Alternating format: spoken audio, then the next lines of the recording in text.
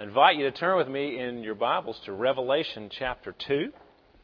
Next week I'm going to start a series on the Gospel of Mark, and I'll talk more about that in a few moments. But today I want to set that up a little bit and do a case study of this church called the Ephesian Church. As my old 10th grade teacher used to say, class, get out your passports. We're going to Ephesus today. And so that's what we're going to do today. We're going to go to Ephesus.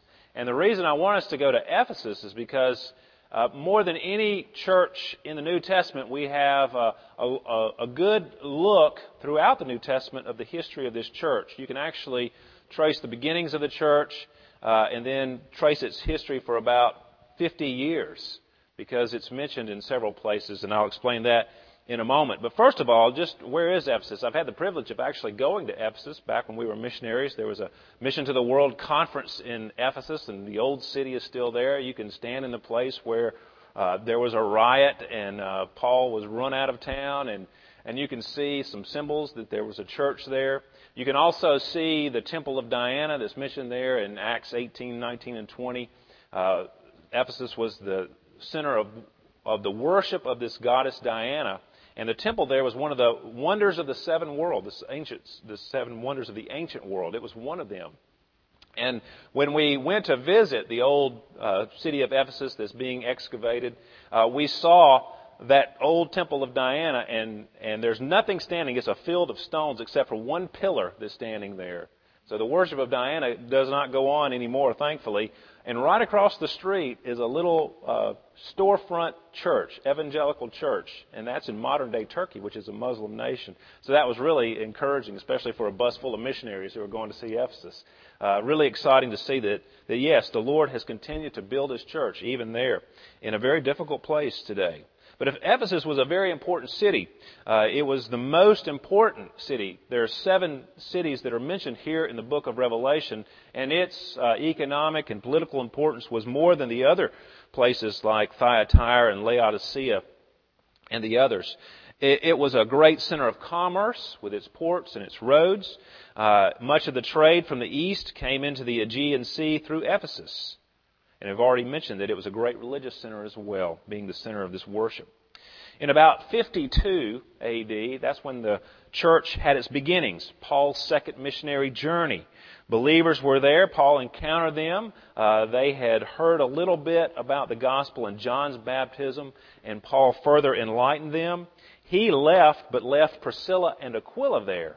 And then Apollos joined them as well, and those 3 helped establish the church. And so about a year later, Paul decides to go and revisit the churches that have been established on his 3rd missionary journey, and he ends up staying there in Ephesus for about 3 years. And that's when, as I mentioned before, he gets run out of town basically because there's a riot between him or because of his preaching the gospel, and people aren't buying the silver replicas of the Temple of Diana because nobody wants to worship her anymore. They're worshiping Jesus, thankfully. And so he eventually leaves, and in the following year, 6 months or so, he passes nearby and he gathers the elders from the church in Ephesus. And there in Acts 20, he meets them for the last time, and he gives them some words as a final thought for them and warning for them. And so he leaves Timothy there. And we have the books of 1st and 2nd Timothy that were, First Timothy was written while Timothy was there serving the church in Ephesus. And Paul also later writes the book of Ephesians to Rome. So we have the beginnings of the church given to us in the book of Acts. We know that Paul wrote to Timothy to tell Timothy what the church in Ephesus needed to hear. Paul himself wrote to the Ephesians to tell them some information that they needed. And now in Revelation, which is about 30 years later than when Paul initially wrote them, 35 years later, John receives a revelation about the church at Ephesus. And we can kind of trace their development from their beginnings, from the difficulties that they were having, and where they are about 30 years later. So very interesting study.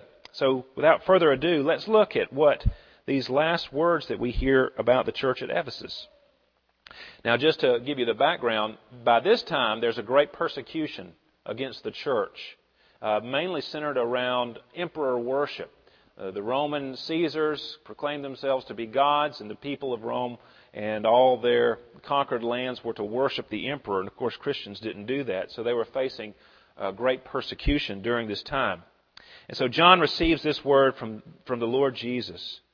To the angel of the church in Ephesus write, the words of him who holds the 7 stars in his right hand, who walks among the 7 golden lampstands.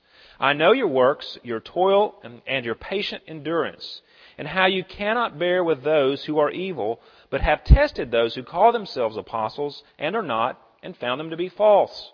I know you are enduring patiently and bearing up for my name's sake, and you have not grown weary.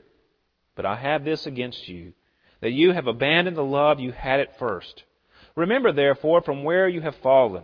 Repent and do the works you did at first. If not, I will come to you and remove your lampstand from its place, unless you repent. Yet this you have. You hate the works of the Nicolaitans, which I also hate. He who has an ear, let him hear what the Spirit says to the churches. To the one who conquers, I will grant to eat of the tree of life, which is in the paradise of God. Now here in chapter 2 we find many things to commend the church of Ephesus to us.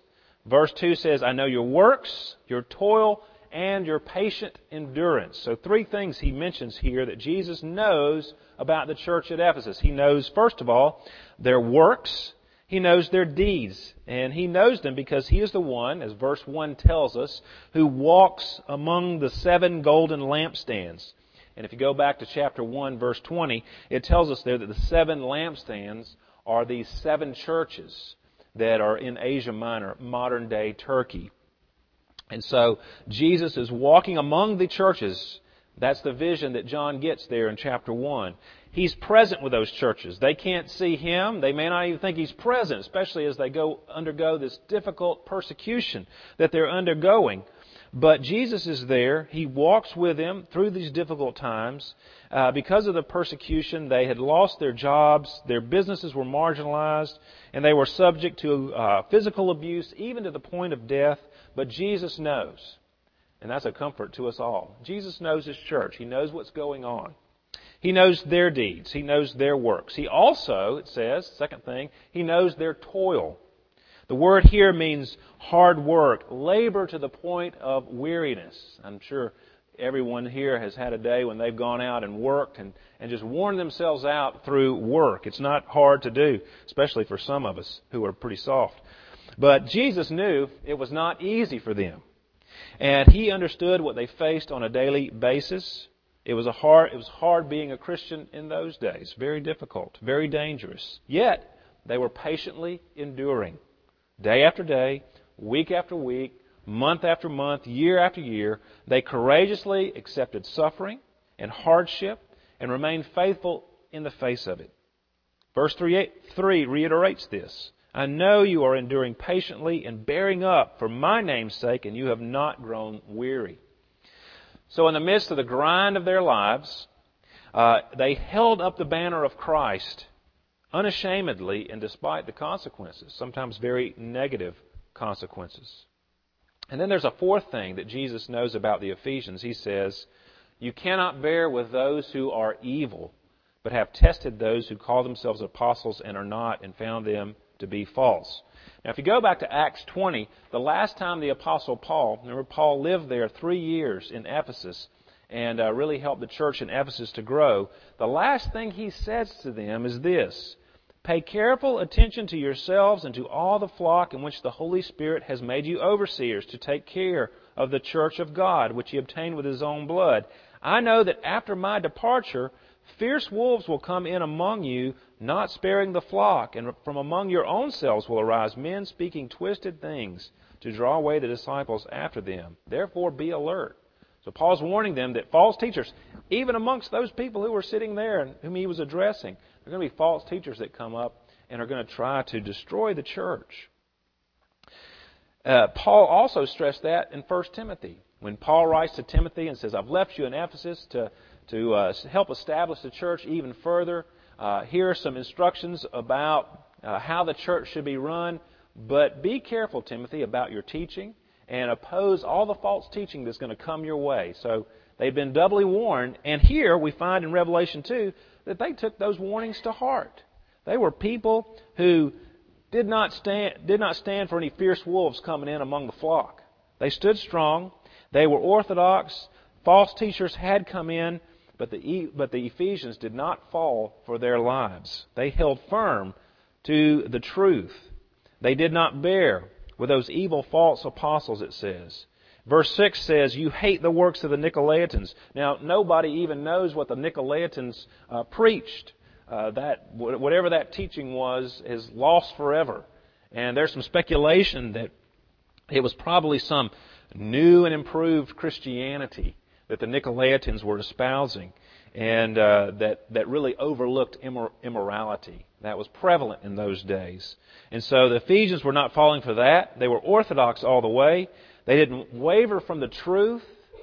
They were valiant and vigilant in defending themselves and the church against all the schemes of the devil, as Paul wrote them in Ephesians, to put on the whole armor of God so that you can face the foe. They were doing all this. They held firm to the truth that was delivered to them by the apostles. Now, surely we would love to be a church like the church in Ephesus, standing strong for the truth, upholding, working hard, even in the face of difficulties. But as we read this passage, there's a shocker. There's a shocker in this passage. Jesus says to them that this faithful, hard-working, truth-loving, orthodox church was in danger of having Jesus come to them and, as it says, remove their lampstand from its place. Now, what exactly this means, I'm not sure. Chapter 1, verse 20 tells us that the lampstands are the 7 churches. And verse 1 of chapter 2 tells us that, as we said before, Jesus walks among the churches. So Jesus is going to remove their lampstand from its place of prominence, where He walks among them. Of course, that's not a good thing, no matter what it means. It could mean that the church is destroyed. It could mean that the church dies or ceases to be a church. It could be that Christ withdraws His presence from the church. No matter what's the case, none of those things are good things that would happen, that could happen to a church. We wouldn't want that to happen. The Ephesian church didn't want that to happen. The Ephesian church was in need of some revitalization. Now, this brings us to why I'm speaking to you about the church at Ephesus. Now, I've spoken to many of you over the couple of months or so. We've been talking to one another, and time and again, this theme has come up, where the church needs to be revitalized. There needs to be some renewal. And, this is a great case study. We can look at the church of Ephesus and knowing from first-hand experience that there's still a church in Ephesus. The Lord didn't remove the lampstand, even though, of course, the church is undoubtedly very small today. But how can we not have this fate of becoming a church that dies, that is removed, that Christ removes His presence from? The Ephesian church is in need of revitalization. Many of you have said the same thing about this church. Now, why are they under the threat of this judgment? He says in verse 4, I have this against you, that you have abandoned the love you had at first. So here we see what's really important to Jesus and what they were lacking. What's more important than good deeds, hard work, patient endurance, and right belief? Now, those things are of utmost importance. You wouldn't want to not have those things. However, they're not the most important thing. Love is the most important thing. A church that loves Christ and loves others is the most important thing. Now, in 1 Corinthians 13, a passage that's read at many weddings, it's kind of funny that we read that at weddings because it's a very scary passage. Because it says, if I speak in the tongues of men and of angels but have not love, I am a noisy gong or clanging cymbal. If I have prophetic powers and understand all mysteries and all knowledge, and if I have all faith so as to remove mountains, but have not love, I am nothing. If I give away all I have, and if I deliver up my body to be burned, but have not love, I gain nothing. So what Paul's telling the Corinthians there is, look, you can speak messages from angels. But if you don't have love, it's meaningless. You can be a prophet and share messages from God. But if you don't have love, it's nothing. You can understand every mystery. You can have all the knowledge in the world. But if you don't have love, you're nothing. You can have faith so great that you can move a mountain. But if you don't have love, then you're nothing. You can give away everything you have. You can become a martyr and be burned alive for the sake of the church.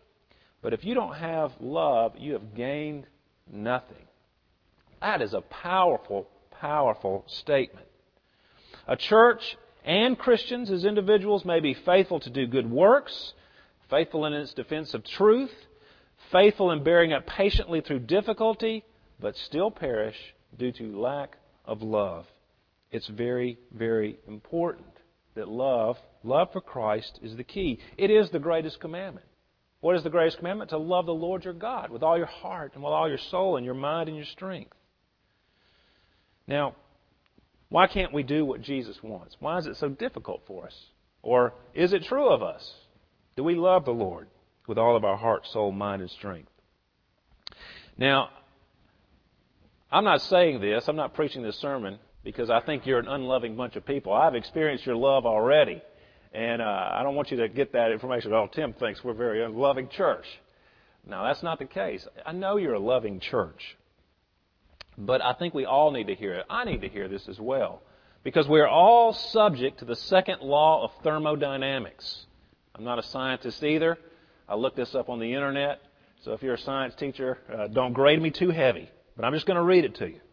The second law of thermodynamics states that in all energy exchanges, if no energy enters or leaves the system, the potential energy of the state will always be less than that of the initial state. Y'all got that? I don't either. It's called entropy. To state it simply, you always lose energy. And, for example, a wind-up watch, when you wind it up, it unwinds. It has to be rewound. It needs more energy. A car has fuel in it that provides energy. When the car runs out of fuel, it stops. It's true of fire. As long as a fire has wood or coal or some fuel, some form of energy, it can burn and it keeps going. But when the fuel is gone, it's over. It dies out. Humans, you have to eat food in order to live. If you stop eating, you will die. The flow of energy maintains order and life. Entropy, the fact that energy goes out and it dies, entropy wins when organisms or mechanisms cease to take in energy and they die. Now, what's true of watches and cars and fires and human bodies is also true of love. Love grows cold if it is not re-energized and rekindled. It constantly has to be renewed. There has to be some logs thrown on that fire to stoke the fire of our love. If you think of a married couple, if a married couple doesn't communicate, if they don't spend quality and quantity time together, if they don't forgive one another, then their love for one another will grow cold, naturally. A successful marriage is one that does things to overcome entropy. And what is true of any marriage relationship is true of our relationship with God. We're all subject to our love growing cold, and we need to have the fire of our love restoked regularly. How can we rekindle our love for Jesus? Now, I've given you some bad news, that we all fail to love Jesus as a church and as individuals. But I'm supposed to be a preacher of good news, the gospel. That means good news. So what's the good news? You've told us the bad news, that we're an unloving bunch of people. But there's good news. And the good news is this. It's not that, you can try harder and be successful. The good news is this, that Jesus is not going to let you be unloving. He's not going to let you break the relationship. He is going to pursue you. He is in love with you. And He's going to chase you down. And the Bible bears testimony to this. You can look in the Old Testament, and you can find it in the book of Hosea. You know, he married a woman of ill repute, and she was unfaithful to him.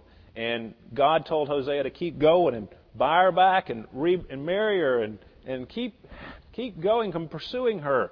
And he was a picture of God's love for His people. And of course, the greatest example of this is that we were sinners, we rejected God, we listened to the voice of Satan as humanity fell in the Garden of Eden, but God has continued to pursue us. He's continued to come after us. He loves us so much that He sent Jesus to come chase us down and bring us in. And He paid everything He could pay to have us for His own. Now, I want to read what Paul wrote to the Ephesians, because he's sharing this with them in chapter 5. Now, we read this passage, and we always think, okay, husbands and wives, because that's what he's talking about, husbands and wives. But what he's really talking about is Christ and His people, Christ and the church. So I'm going to read Ephesians 5 to you. So for a moment, ignore what it says about wives and husbands and think about what it says about Christ and the church, Christ and His people. Husbands, love your wives as Christ loved the church and gave Himself up for her, that He might sanctify her, having cleansed her by washing of water with the Word, so that He might present the church to Himself in splendor, without spot or wrinkle or any such thing, that she might be holy and without blemish. In the same way, husbands should love their wives as their own bodies. He who loves his wife loves himself. For no one ever hated his own flesh, but nourishes and cherishes it, just as Christ does the church, because we are members of His body. Now, Paul tells the Ephesians that Christ loved His church. He loved His church so much that He gave Himself up for her. He wants to sanctify her, to set her apart, to make her special. He cleanses her by washing of water with the Word. He wants to present the church to Himself in splendor, without spot or wrinkle or any such thing. He wants her to be holy and without blemish. He doesn't hate the church. He nourishes the church. He cherishes the church. We're members of His body, one flesh. We're members of Christ. We're the body of Christ. See, Jesus will not have us running off loving other things. I was reading an article on ESPN this morning, actually, while I was supposed to be preparing for this sermon, but I got a great illustration from it. Rory McIlroy was the number one golfer in the world, and he started dating the number one tennis player in the world, Caroline Wozniacki. I think that's how you say her name. Anyway, she's Dane, and he's from Northern Ireland. Excuse me. And as soon as they both started dating one another, their athletic careers went in the tank. Rory McIlroy fell from number one. Caroline Wozniacki, she fell from number one, got put out in first round at Wimbledon. You know, their careers have tanked. And the writer is talking about this and listing other examples of famous people and great athletes who started dating one another, and their athletic career went to pot. Andre Agassi started dating Brooke Shields. He was the number one player in the world, and he went to the 200s, never won a tournament. They separated. He went right back to number one in the world. So he's describing this phenomenon, and he lists several golfers who did the same thing, women golfers who decided to get married, drop the sport, have children. And his statement that stood out to me was, what can you do? The heart wants what it wants. And that is so true. Our heart wants what it wants. The problem we have is that our hearts want the wrong thing. We're like iron, and this earth is like a magnet. And we're attracted to the things of this world. We will love anything else other than the Lord Jesus, it seems like. And what we need to do is do what Jesus is telling John to tell the Ephesian church to do. If you look at verse 5, how should we respond? We know we have this tendency for our love to grow cold. What do we do? He says, verse 5, remember therefore from where you have fallen. See, it's a good thing to recognize that you're messed up. Remember from where you have fallen. Repent and do the works you did at first. Do the first things, the most important things. Repent. Well, first of all, remember, repent, and then recover.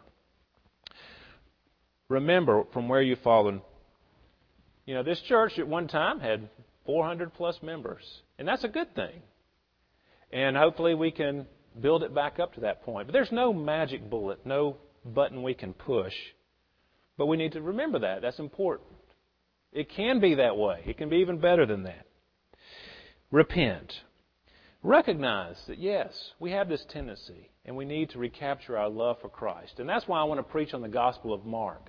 I want us to go through Mark and look at Christ.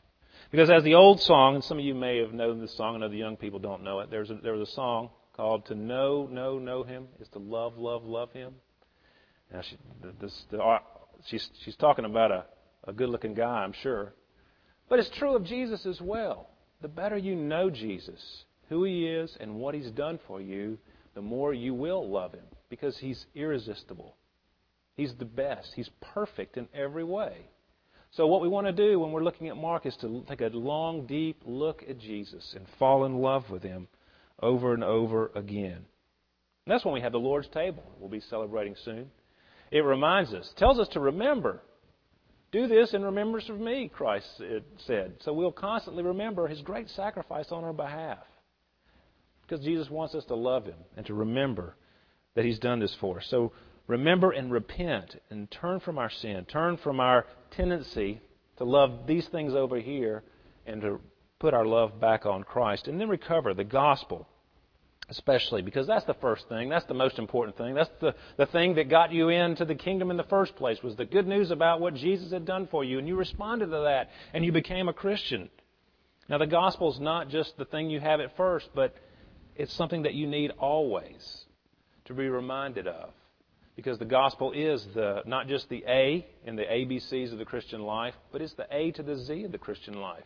We need to grow deeper into the gospel and a deeper understanding and apprehension of it and a deeper application of it in our lives. And we want to do that as we look at the book of Mark in the coming months. So remember, repent, and recover the first things, the most important things, which is the gospel. Now, Paul prayed for the Ephesians. When he wrote the letter to the Ephesians, he made a great prayer that I want us to conclude with. Ephesians 3. This is what he prayed for the Ephesians. For this reason I bow my knees before the Father, from whom every family in heaven on earth is named, that, according to the riches of His glory, He may grant you to be strengthened with power through His Spirit in your inner being. See, what Paul's saying there is, look, God has everything at His disposal. All of His riches and glory.